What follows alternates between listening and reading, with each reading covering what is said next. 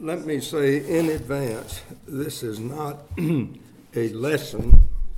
It's a discussion in which we will follow normal church procedure, in which you are not participating when we have a discussion, in which we should all participate. But it is a look back in history, a long time back, as you can tell, where we were, where we are, how we got here, what has gone before, what is happening now, and what may happen. And that brings to mind one of my favorite quotations from Abraham Lincoln, which is hidden. I've never seen it anywhere except written on the back of a bench. And a lot of history is like that. It's written on the back of a bench and only is found by those who go seeking, not those who sit, not those who think they have found everything, but for those who keep looking. And here's what he said: if we do not remember history, there will be nothing in the future worth remembering. Now you think about that. If we start out now and build, we are lacking a foundation. So I'm going to stick pretty close, if not rigidly, to manuscript because we got a lot of territory to cover. I will start first by saying, if I were trying a case, I would say this is Exhibit A I'm going to put out. And that is what has happened, because this was a Bible that basically we started with an open door class. And this is a Bible that I think separates open door from a lot of thinking. A person told me, you are desecrating the Word of God by underlining, by inserting, and I've got, for instance, here is a lesson I taught in 63, keeping the notes and keeping the history of all of this, and you're desecrating the Word of God. I said, somehow I feel like I'm studying the Word of God and you are worshiping the Bible.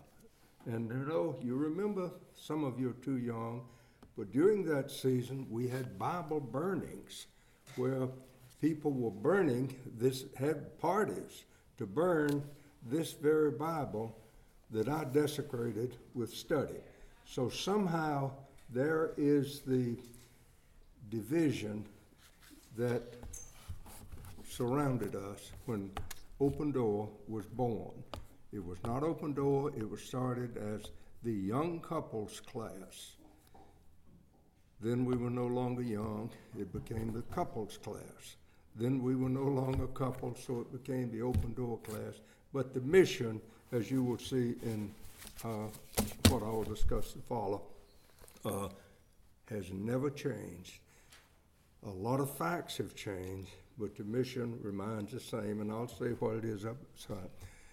That is, when you come into this classroom, you do not check your mind at the door and retrieve it when you go out. You bring it with you, because the mission has been, is, and I hope always will be, to worship with your whole heart, soul, and mind. And too many people want to leave the mind out. Okay, so thanks, my everlasting friends, for inviting me. Paul, can I interrupt just a minute? I failed to tell everybody that your talk may go longer than 10:30. So if you need to leave at 10:30 or afterwards to escape to go to the 10:45 service, please feel free to do. Yeah. Paul has said it'd be okay. He won't And I will say I've been bolted by better people than the ones leaving. Okay. Thanks for letting me lead at its last session. I won't say teach, it's lead. Somehow it's fitting I do so because I led the class at its inaugural session nearly 7 decades ago. And Sarah and I are the only persons still in life who sat in that opening session. So we close an era today that we began with the opening of the class. Paraphrasing the great bard, today we come to bury open door, not to praise it. But praise for the class will ever remain in that it was done here. Experiences we have shared here and depth of love and intellectual depths we have explored here. They will never leave us. Remembering that I taught the first lesson, I believe in 1952, and taught it for the first 7 years of the new life of the class, I'm sure some have criticism. But because Sarah and I are the only survivors of that early group, I apply to my unknown critics the surest cure available and announced by one of my favorite presidents of the United States, President Harry Truman, who brought many of us back home by boldly ending World War II. Late in his life, not as late as I am, when questioned by reporters about why they no longer heard the terrible criticisms of him that they heard when he left office. I'm going to choose his language. He said, "It's simple. I outlived the bats." Y'all fill in the blanks. So those who might criticize my early approach, just remember that. I outlived them and I have the final argument. In simple terms, the first session nearly 7 decades ago was an inaugural session of thoughtful young married couples seeking truth instead of clinging to dogma. And this closing session is a memorial service for the class attended by thoughtful, old, some very old, members whose lives have been touched by love within the class, but who still seek truth, not blurred by dogma, and who will, for the balance of their lives, be refreshed by undying friendships cemented together here. In short, we do not suggest that we have found the answer, but we do encourage others to do as Jesus suggested. That is, seek, and you shall find. Based upon that never-dying directive, we early adopted the motto that I mentioned. You bring your mind in with you, and you do not retrieve it when you leave.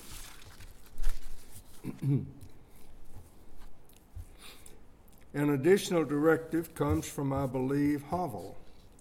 I think I'm quoting him right, who suggests that we should make friends with those who seek the truth, but avoid those who assert that they have found it.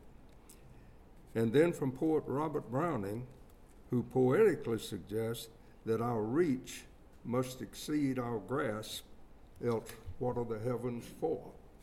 So we have been seekers, we have been reachers, we have been finders, but not resting on what we find, we have moved on. In our approach, we offer no criticism of others who allege that they have found it. We simply follow the directives that we do not follow them.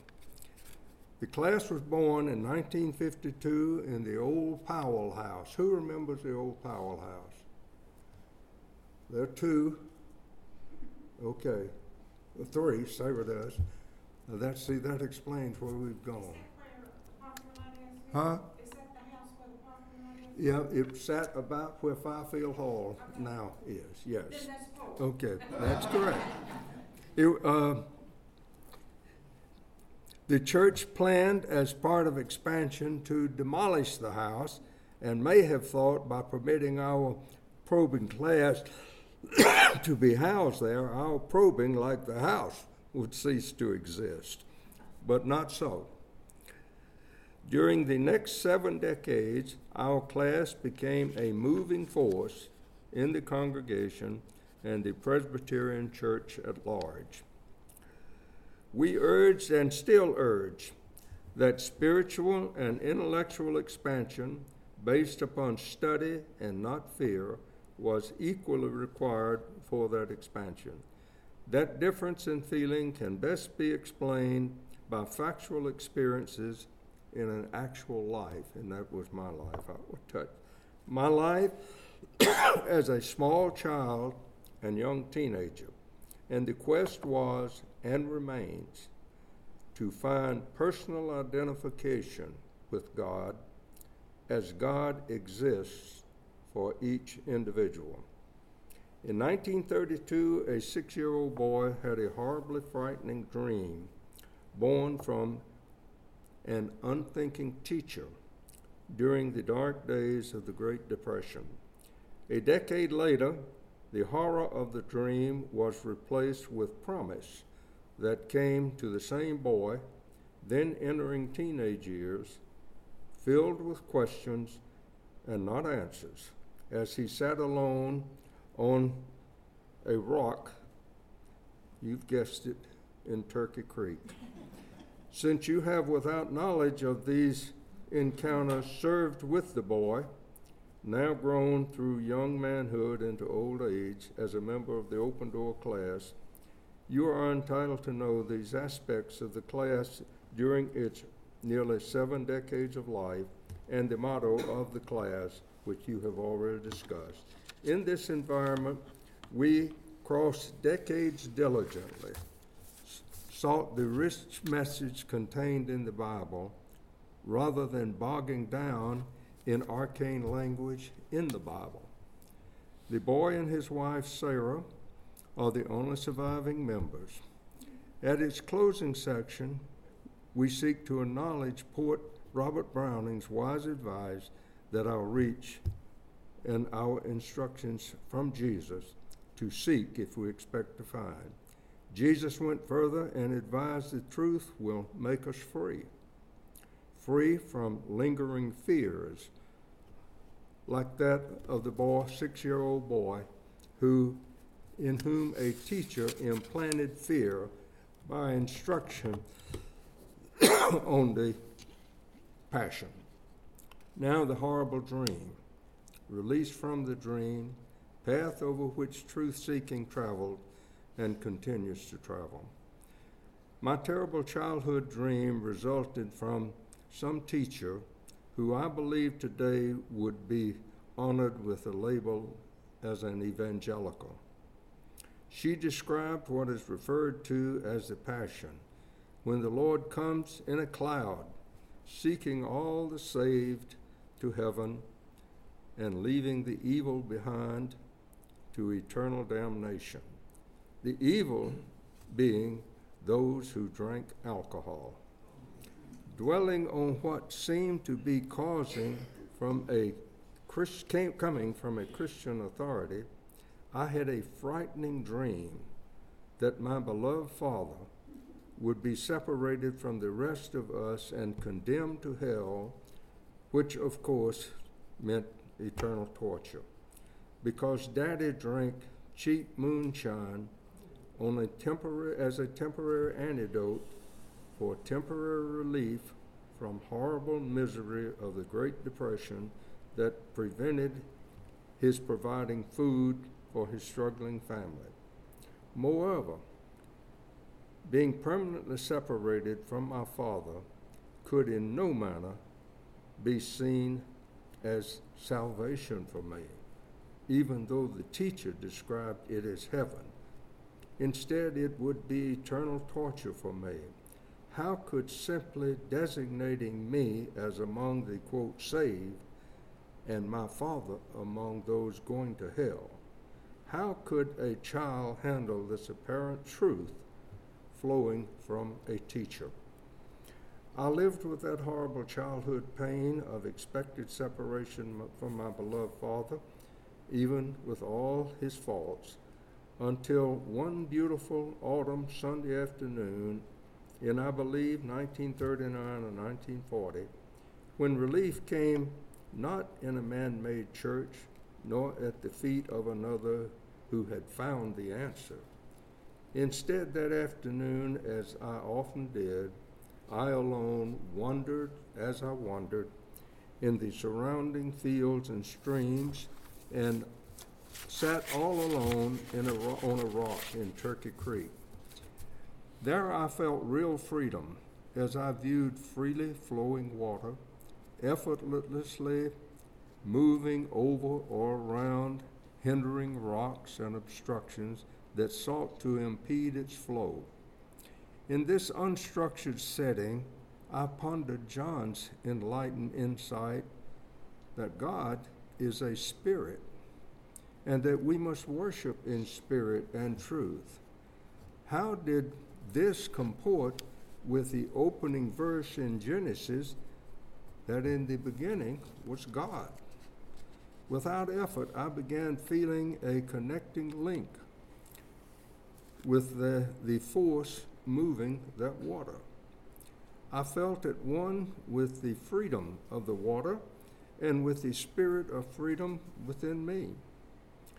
Could that connecting spirit within me, within water and everything, be the spirit that John says was there in the beginning, and therefore urge that God is that spirit, and those who worship God must worship in that spirit? Was that the feeling I was experiencing? Could it be the spirit that connected all to all? If so, man had given a name to each spirit that connected all to all. Man gave the name gravity to the energy moving the water, and Holy Spirit to the collective spirit that permits me these. You see, you got products of getting old. It's spirit to the elective spirit that permits me consciously to communicate with and seek to understand all that exists.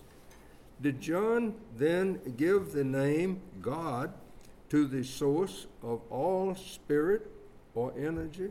Because John affirmatively declares that no one has ever seen God. No one has ever seen gravity. Yet that is the force that moves the water and the force that holds all heavenly constellations in place, and is mother of life-sustaining water, pulling it from distant heights through even small streams like Turkey Creek, returning it again through evaporation through those higher extensions to again renew the process or recycling. Could it be that even though no one has ever seen God, that unseen spirit must be in the form of man? Because male, I'm going to hold them up if you don't mind. Someday you young folks will get old.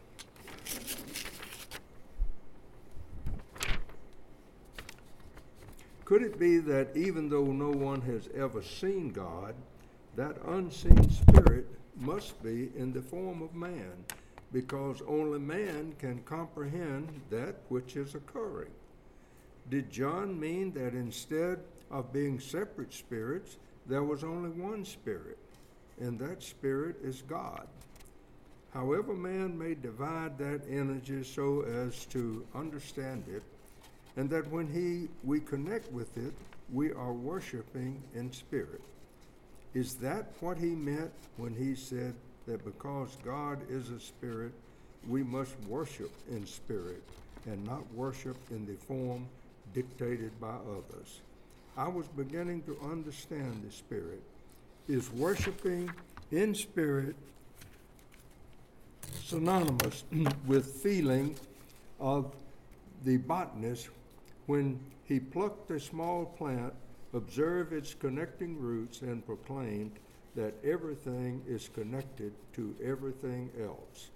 I suddenly felt that the spirit within me would, like gravity tucking the water or around obstructions, guide me over obstructions like poverty, the Great Depression, inadequate education, and all others. We are instructed that no one has ever seen God, and currently no one has ever seen gravity, and no one has ever seen intelligence.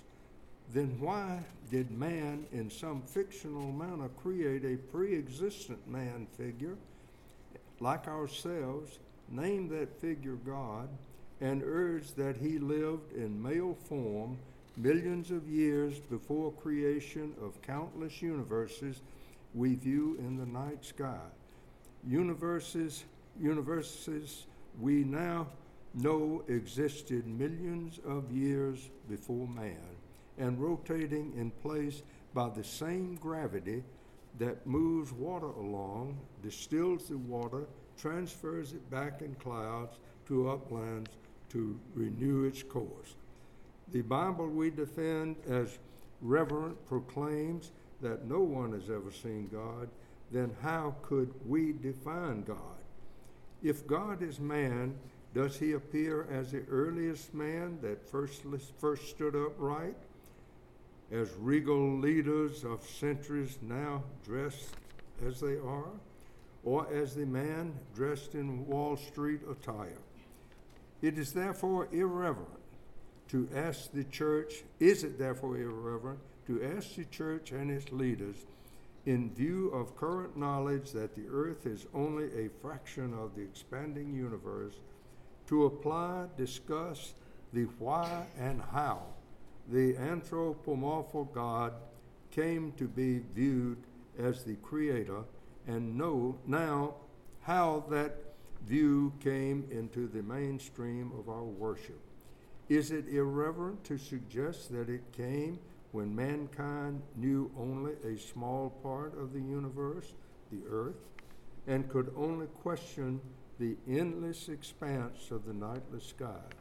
It is apparent that they did begin to question and conclude that heaven was out there somewhere and occupied by the Father who created it all. Close studies suggest that writers of John and Luke suggest this.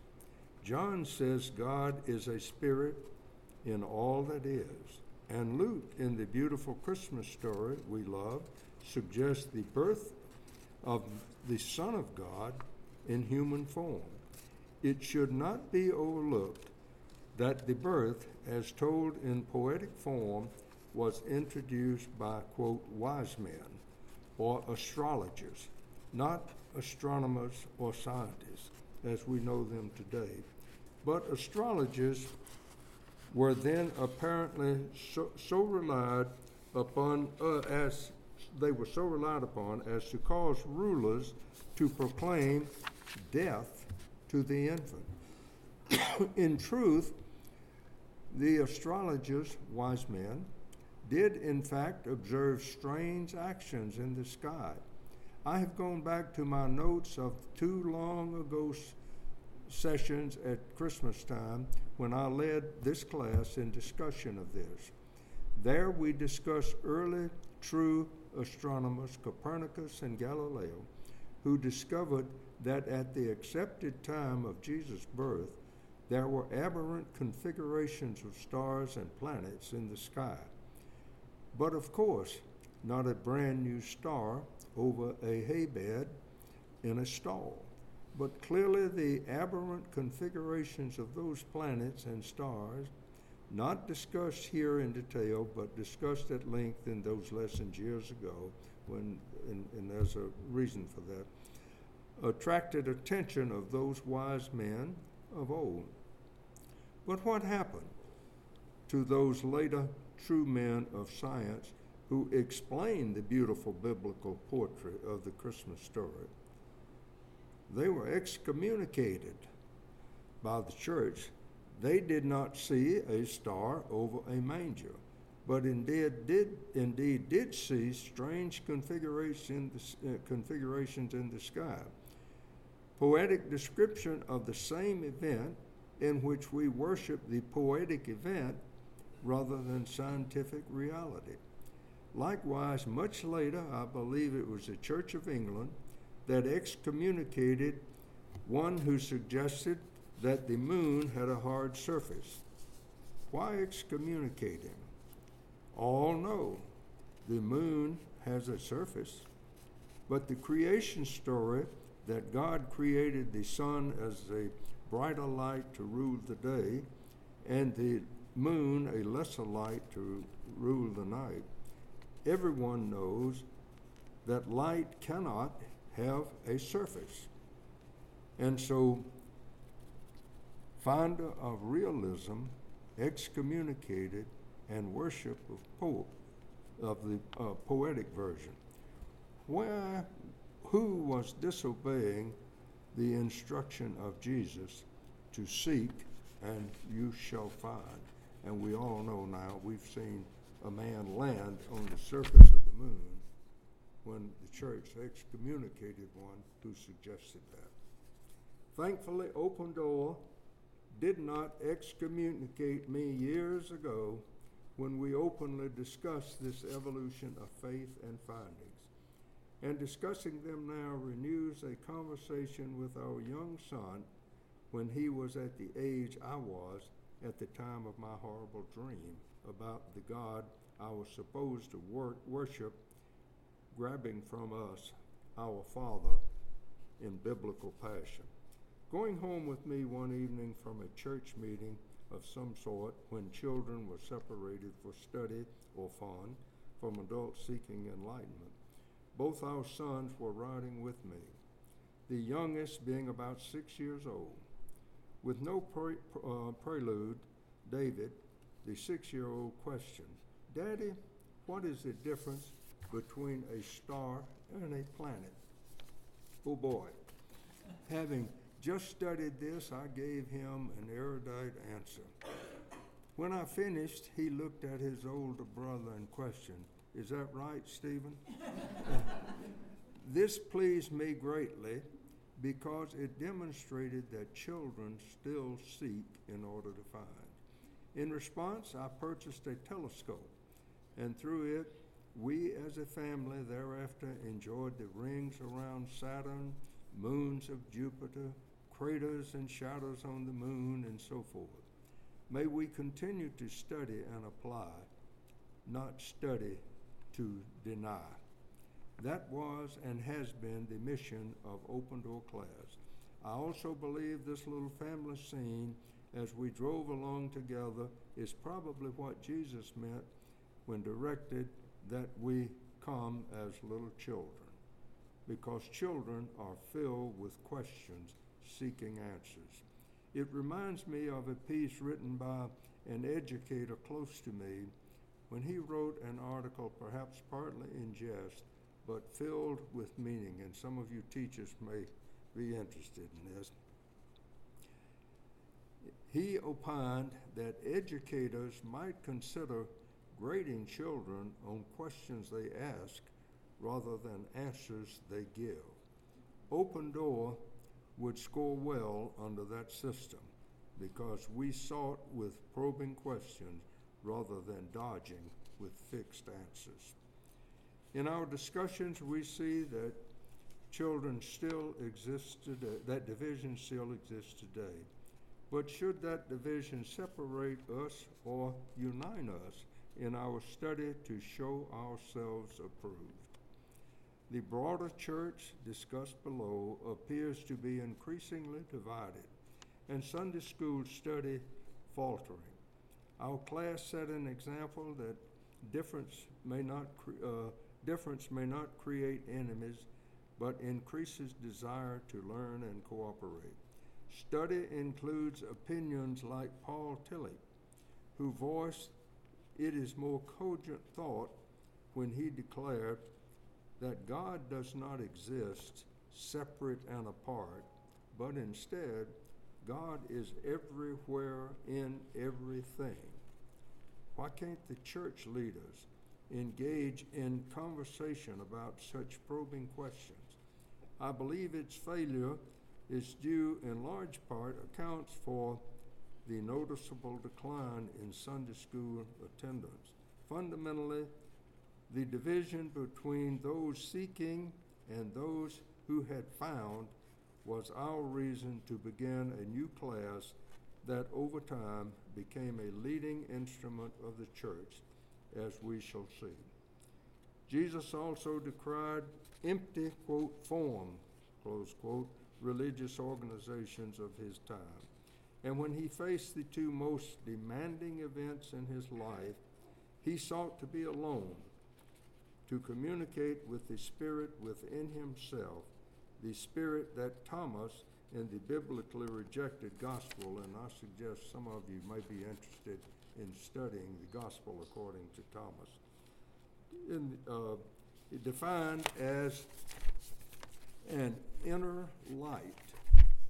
He did not call it the Holy Spirit. He called it an inner light. I wonder if that's why it was not selected into the Bible. Was it nomenclature alone?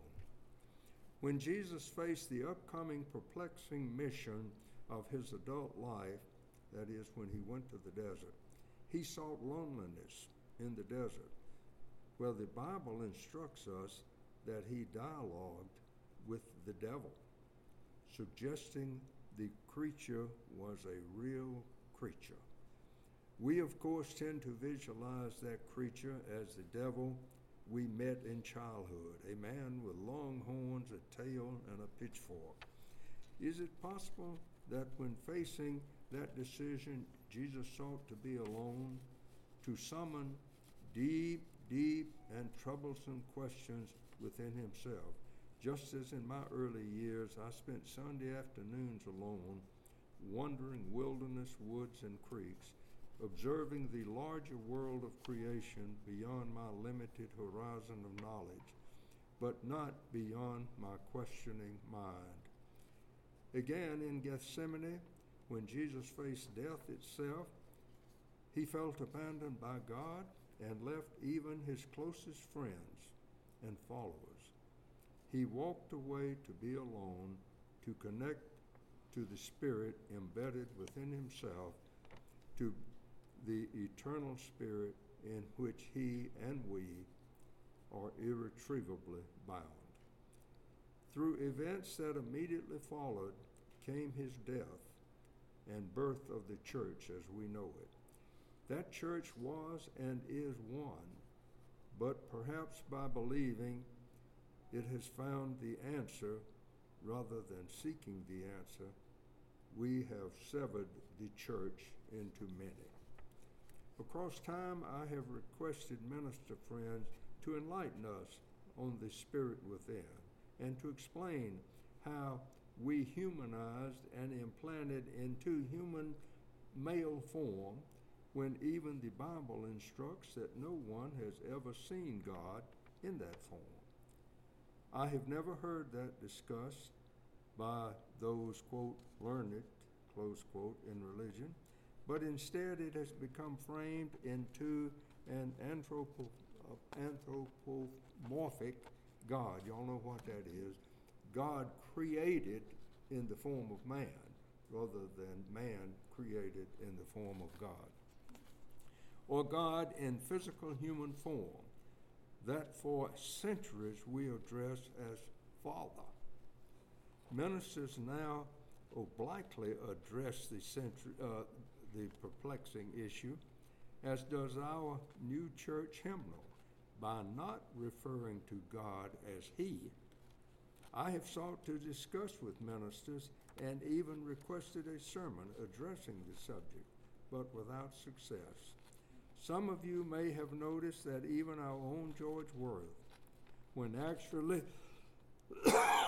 quoting Scripture, would substitute the word God for the word He, wherever the Bible referred to God as He, thus averting open acceptance of human and masculine form of God, but not going so far as to alienate the evangelicals who tend to worship the centuries ago language of the Bible. Are we thus accepting archaic language rather than concentrating on rich meaning contained in the Bible? Why do Christians, by worshiping arcane language, refuse to recognize that accumulated knowledge has likely overpowered inferior communications of the time that may have obscured the message? Would it be better to retain the central message of the Bible, or is it preferable to retain arcane language and false understanding? In clear early discussions with early Americans, the natives referred to the Great Spirit, and we referred to the Great White Father. Again, humanizing God. Why not discuss within the church, as is it discussed in science, the millions of years of evolution and man's late appearance in that process? Why insist without discussion that even before the evolution began, the man figure of God existed? John does discuss it, urging that instead of the process beginning with a man, in the beginning was the Word, or Spirit, and that the Spirit was in the beginning and remains part and parcel of the evolutionary process and not separate from it. I truly believe that Jesus would urge open discussion of this position, because in his teaching he often said words like, "You have heard it said, but I say unto you." He told all of us to seek and you shall find. The Open Door class, when it began and still today in this memorial service, urged and urges you to employ your mind and spirit to seek and you will find. Somehow this process causes me not only to see God in the beautiful nightly constellations, but to recognize myself as a part of that massive and incomprehensible combination of art, science, energy, and spirit, that is God, that is integral to creation. Just as I felt as a young teenager when my own searching spirit urged with the universal spirit of evolving Sunday afternoon wanderings and observing the water of Turkey Creek submitting itself to the same spirit or energy of creation that gave birth to the vast constellations and to me who merged with both. I was then and have since been willing to submit and have submitted my life in the same spiritual and physical energy. So how did this searching by an ignorant teenage boy from Turkey Creek, having developed into manhood and experiencing a feeling of release from poverty and ignorance, and simply remembering water overcoming its obstruction through unseen gravity, have any bearing on birth of the Open Door class? In 1947, when I entered Emory Law School, Sarah and I were fortunate to get a one-room efficiency apartment in an old house chopped up into apartments at West Peachtree and Lombardy Way, now Art Center Drive, where Midtown Plaza now stands, and only a short block from First Presbyterian. Perhaps more of a release from intense study of law, as Wheeler and Dale would submit,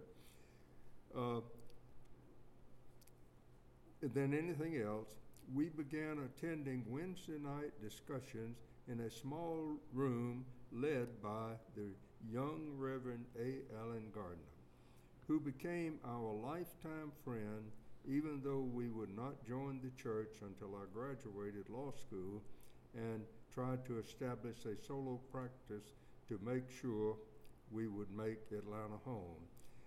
When, as the son of my late partner, Ed White, some of you remember, his son proclaimed, "I knew I had arrived when I got an office with a window and a seat that didn't flush."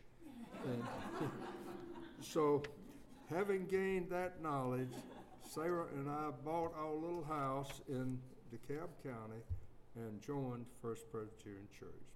Until then, my religious experience had been of doubtful value because of their conflicts with that which I thought religion and even Christianity to be. As a boy, as all boys should, I joined Oak Grove Congregational Christian Church in Oak Grove community on Turkey Creek. It was the only church in the community housed in a white structure with no electricity, water, or heat in a grove of oak trees, where Preacher Dollar came one Sunday per month to preach. That was preaching day. And on all other Sundays, we simply had Sunday school, but no separate rooms. Different ages sat in different locations in the one-room church. As a young boy, I dutifully joined that church because everyone was supposed to. Dressed in the only white pants or dress-up pants I had, and I was baptized by the preacher ducking me in the water of Turkey Creek, shared with catfish and water moccasin, in the mill pond of the grist mill where we took our corn to be ground into cornmeal. As time moved by, that baptism, instead of, quote, saving me, close quote, raised further questions. Without detailing obstacles I had to overcome, I enrolled in the small young West Georgia Junior College near Carrollton with jobs to pay all tuition and expenses.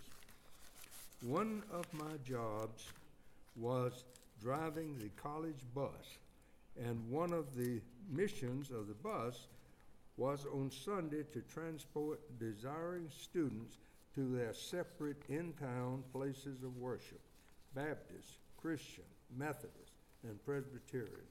To a kid who had known only one church, this within itself seemed senseless. The last church on the route was Baptist Tabernacle, and because it was the terminal point, I parked the bus there after church to reverse the route and retrieve students from other churches. Because I parked the bus at big and beautiful Baptist Tabernacle, and for no other reason, I joined that church. The last person to board the returning bus was a very pleasant young brunette named Sarah Davenport, who, as you know, later became Sarah Davenport Cadenhead. Again, I was dismayed at what I considered senseless demands made by that church that I had, for convenience only, joined. Even though I had been baptized by a complete ducking in Turkey Creek, the tabernacle did not acknowledge the baptism because it had not been baptism in the Baptist church. That did not please my fledgling journey into the seeming jungle of Christianity and the church. But I agreed to again be baptized and ducked, if you please, in what I perceived must have been holy water in a little pool inside the church. Even after college and never again attending the Baptist Tabernacle, my membership remained there until after marriage, when I joined Sarah's rural Mars Hill Presbyterian Church near Ackworth.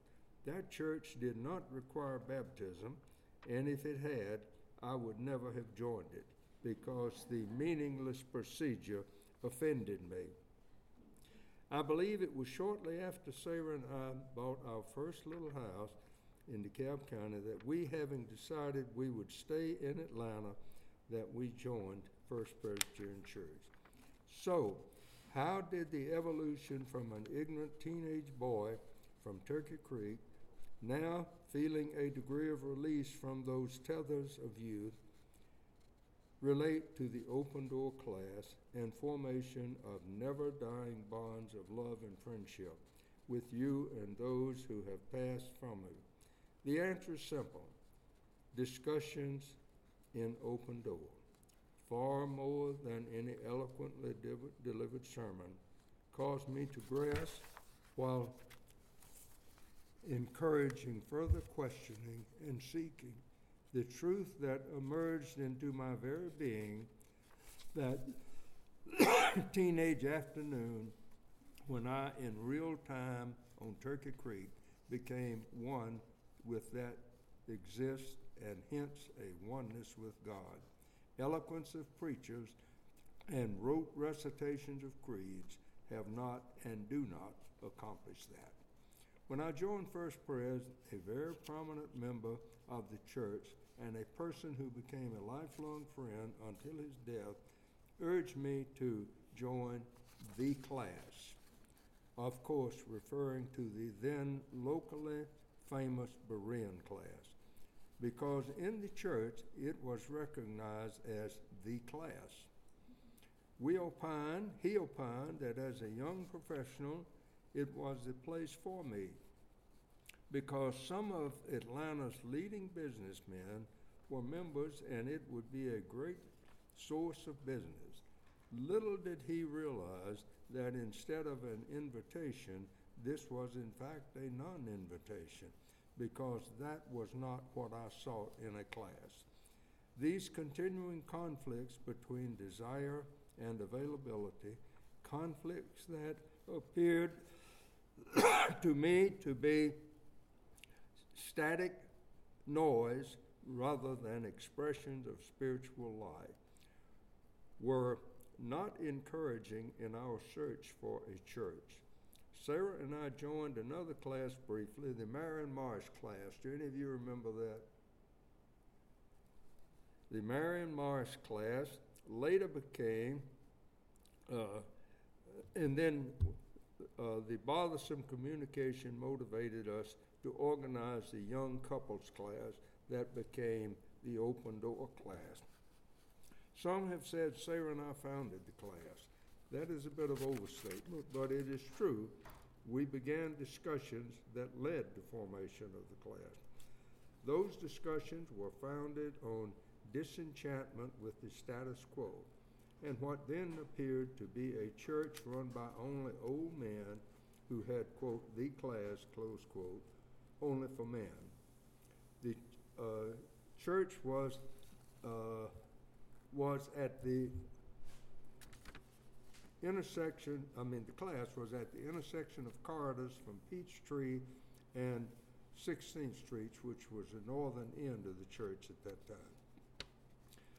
Some of us remember the common area in the Pioneer section. I know Henry does. And anybody else remember the old Pioneer section? Oh, thank you, dear lady. Thank you.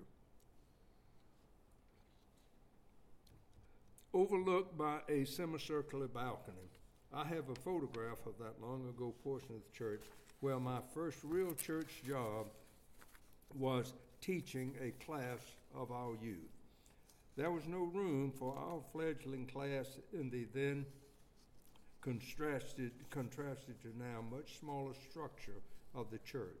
The church gave us access to the old unoccupied Powell House, where several young couples, no longer in life, every Saturday brought lunch and worked, cleaning, painting, and otherwise readying the small space for our young couples class. Two singles in that class, Bruce Flanders and Dick Whittier, were early members. One day, Bruce, a gifted lady, noted biologist and plant lover, sought an appointment with me, stating that Mr. Dick Whittier asked me to marry him, and I want to discuss it with you. She told me of her health problem and that she had discussed it with Dick. In short, they married and remained members of the class for life, even though during the last few years of Dick's life, he lived in a continuing care community at Stone Mountain and could not attend. This sought advice by treating a trusting young couple on such a personal matter as marriage demonstrates the closeness the class enjoyed. It was fulfilling my desire for a genuine spiritual bonding of people instead of simply adhering to ancient dogma. When the Powell House was demolished for church expansion, we were granted permission to move into the church building. For the first 7 years of the class, I was sole discussion leader. We gained recognition, and for a long season, we attracted such rotating teachers as acting president of Georgia Tech, city councilman, the position may have then been alderman, a later ambassador to the United Nations, our own Sarah Hill, and others. We even had Columbia Seminary President Dr. Shirley Guthrie, who wrote the new curriculum for the entire National PCUS, the Old Southern Church. The list goes on. In short, we gained prominence. Yet we never lost our interpersonal relationships. Individual couples for years and decades met each Sunday for lunch. We had class retreats at locations in the North Georgia and North Carolina mountains. Henry mentioned one recently. And seasonal whole class dinners in homes of members, many times at the home of members, Dr. Earl and Ann Halterwanger, to celebrate Christmas and other holidays. In later years, we sat as a group at memorial services and delivered eulogies for departed members. Now Sarah and I are the sole survivors of the original class members.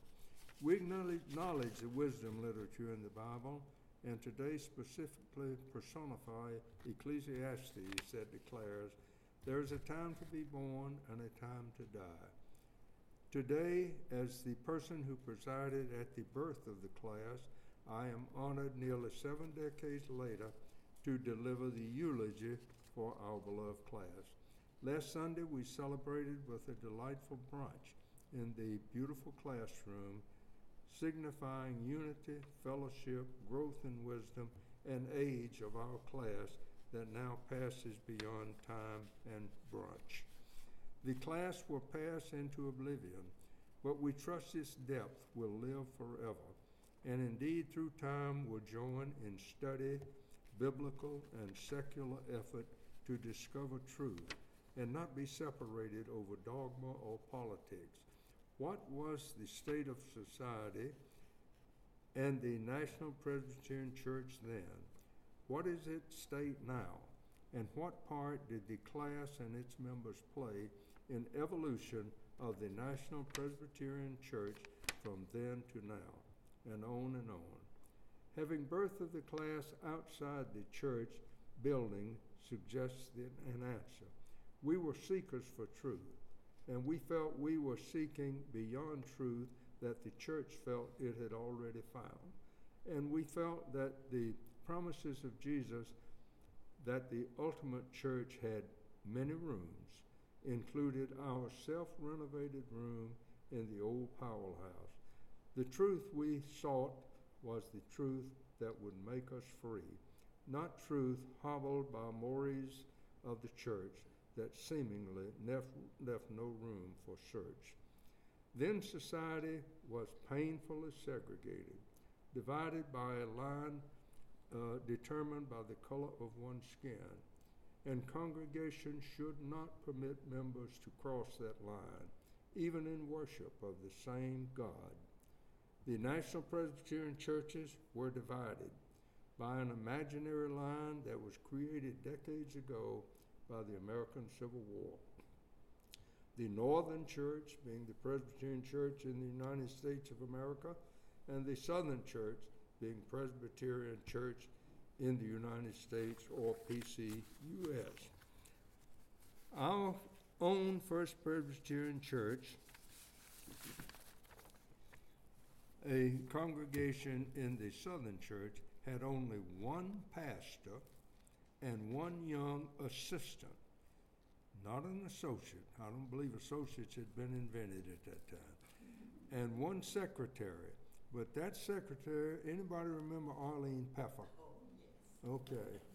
Arlene Peffer could, from memory, give you instantly the telephone number of nearly every member of the church. And the young assistant, Alan Gardner, who went on to earn a doctorate and become a leader in PCUS, remained a lifelong friend even after Edinburgh and 2 extended pastorates in Thomasville and Charlotte.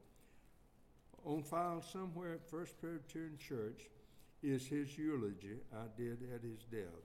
I drove his widow Bernie for her first visit to his grave in Charlotte following installation of his memorial stone.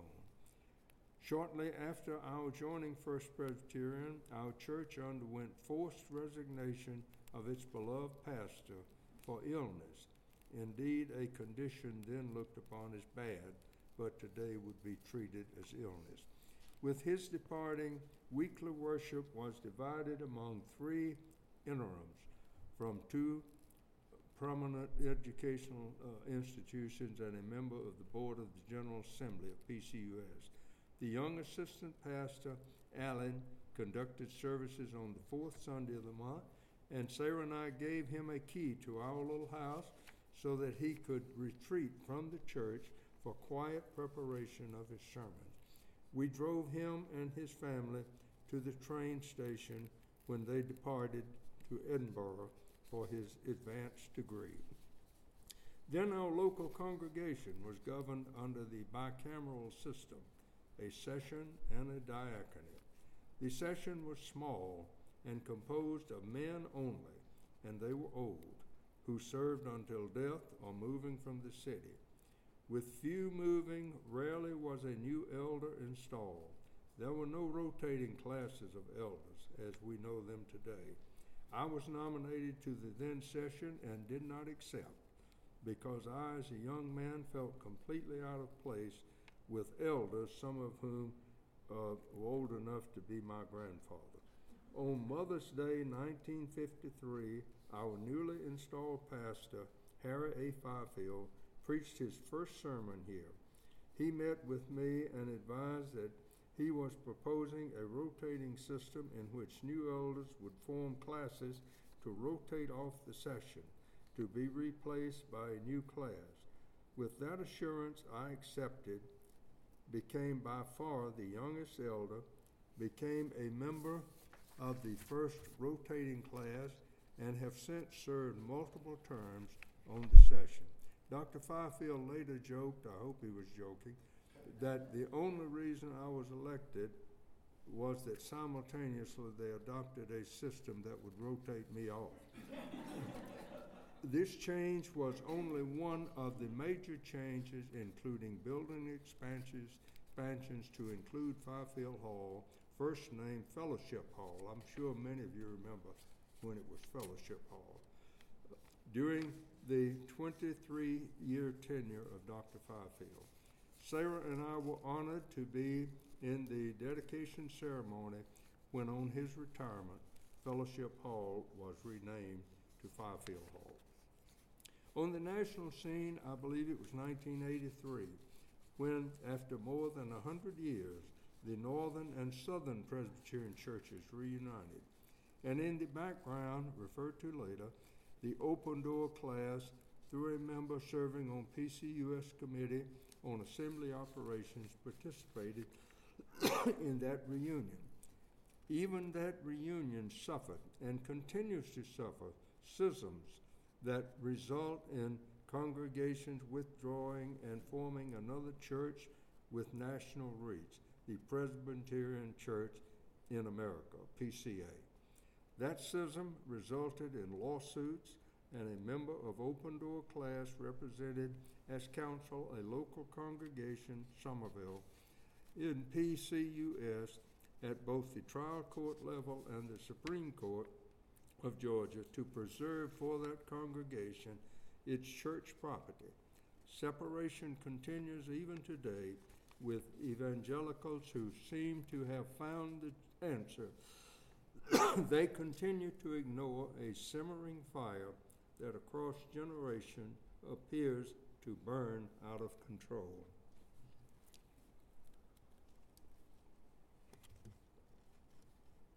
As previously stated, the present Open Door class began, I believe, in 52 or 53 as a young couples class.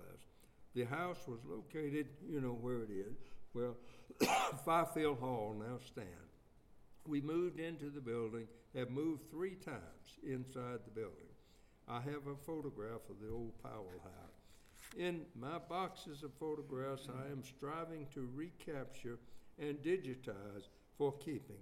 I may still find a picture of the room that we prepared, and I hope to be able to do that. After inconspicuous birth of our class, we as a class served all levels of the National Presbyterian Church, from local congregation to General Assembly. Numerous members served on the session, and I believe we had more members in the church choir and musical sacra choir than any other class. In modern times, and with the help of a retired military officer, a member of our class, we constantly we led through other members in the food drive. We have for decades served and supported a member of Thornwell Offridge. One member served on Presbyterian's Council, chaired Senate of Georgia's Board of Trustees in PCUS, served as Senate's trustee when Georgia and South Carolina became Senate of the Southeast, was commissioner to the General Assembly at PCUS, served on General Assembly's Committee on Assembly Operation, served on the Board of Visitors of Presbyterian College and Senate's trustee for Queens College in Charlotte, and co-chaired the Gateway Committee that changed First Presbyterian from bicameral to unicameral form of government in which the session assumed duties. We were indeed and remain a vital component of the congregational alignment. Some members sang in our musical sacra choir that sang on various international tours, including Salzburg Music Festival, tours of England and Wales, Prague's first Christmas after coming from under the Soviet Iron Curtain, and at United States Military Cemetery at Omaha Beach at its D-Day remembrance. With passing of members of this class, all those prominent and meaningful historical contributions to the local and national church will pass into the likely irretrievable sphere of the forgotten, but they will forever live, although unrecognized, in the undying and ever-present human spirit. That confident reality adds a realistic, ever-present grasp of that which some believe to be the living human spirit, included in what we, without thinking, refer to as eternal life. And we're winding up. However, certified, the class will indeed have continued life beyond this closing session. Perhaps not immediately, but is presently unknown and unobserved fashion. Sarah and I began this class nearly 70 years ago with love for those who gave birth to the class, and today we, in the departing eulogy for the class, carry each of you and those faithfully departed members involved that accompanies us as our steps shorten, our shadows lengthen, and together we, in ever increasing love, walk confidently into the sunset. May the truth we have sought and together still seek join us all in eternal friendship, and as another once said, may you live as long as you love, and love as long as you live. For a brief moment, let each individual in silence fill his or her own legacy for the class. Then I shall, through persons of our own, Dr. Jim Coomer, poet Hayden Marshall, and an unknown poet, join this class with an undying future.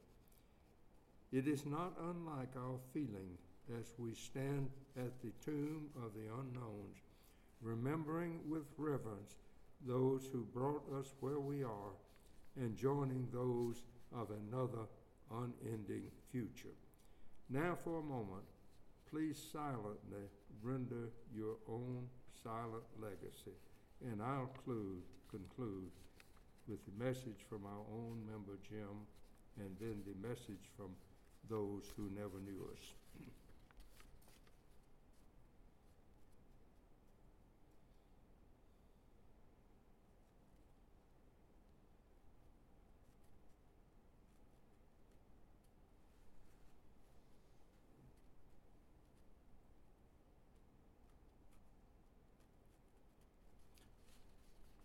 And now the legacy in a poem written for us by Jim Kuma.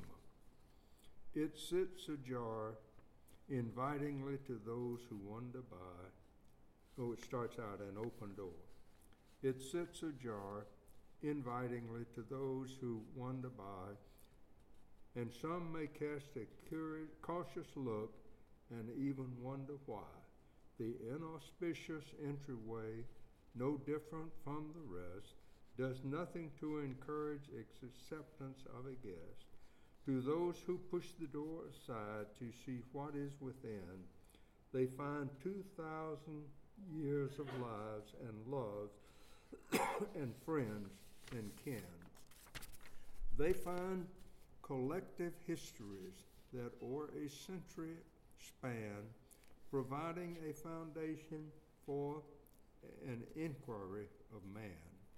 The room embraces those who are and who they used to be, and space between the two is filled by forms one cannot see.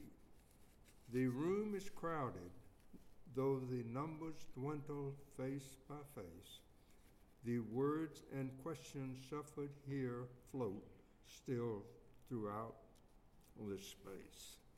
The stranger who unknowingly stepped forth into the room was caught up in the energy like water through a flume. There was no common destiny. There were few words unsaid. The purpose was to always go to where inquiry led. A meeting of inquiring minds within a sea of knowing was refuge for a hearty group from whom ideas kept flowing. There were few things left unexplored, though answers unattained. The value always was the quest, not to have beliefs sustained.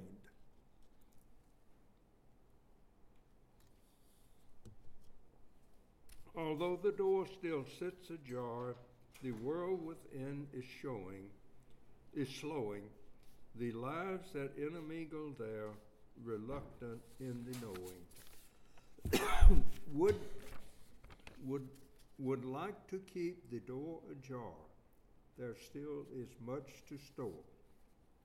And who can know what one will find behind the open door? That's Jim Kuma.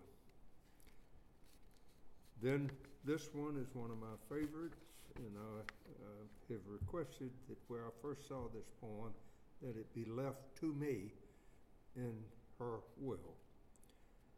The tide recedes but leaves behind bright seashells on the sand.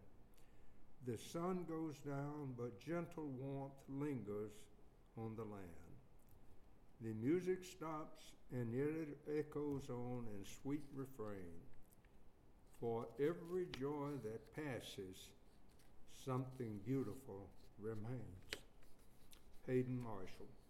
Then an unknown poet that I wish I had written. I've dreamed many dreams that never came true.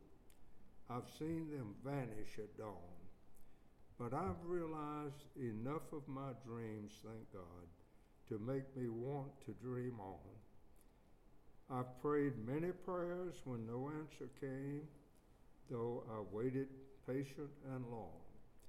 But answers came to enough of my prayers to make me keep praying on. I've trusted many a friend that failed and left me to weep alone. But I found enough of my friends' true blue to make me keep trusting on. I've sown some seed that fell by the way for the birds to feed upon. But I've held enough golden sheaves in my hand to make me keep sowing on. I've drained the cup of disappointment and pain and gone many days without song. But I've sipped enough nectar from the roses of life to make me want to live on. Unknown author.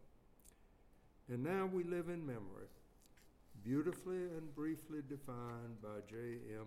Barrie. God gave us memory so that we can have roses in December. And lastly, from Sarah and me to each of you, and in spirit to each departed member, you constitute a beautiful and fragrant rose in our abundant bouquet in December of our lives. Thank you.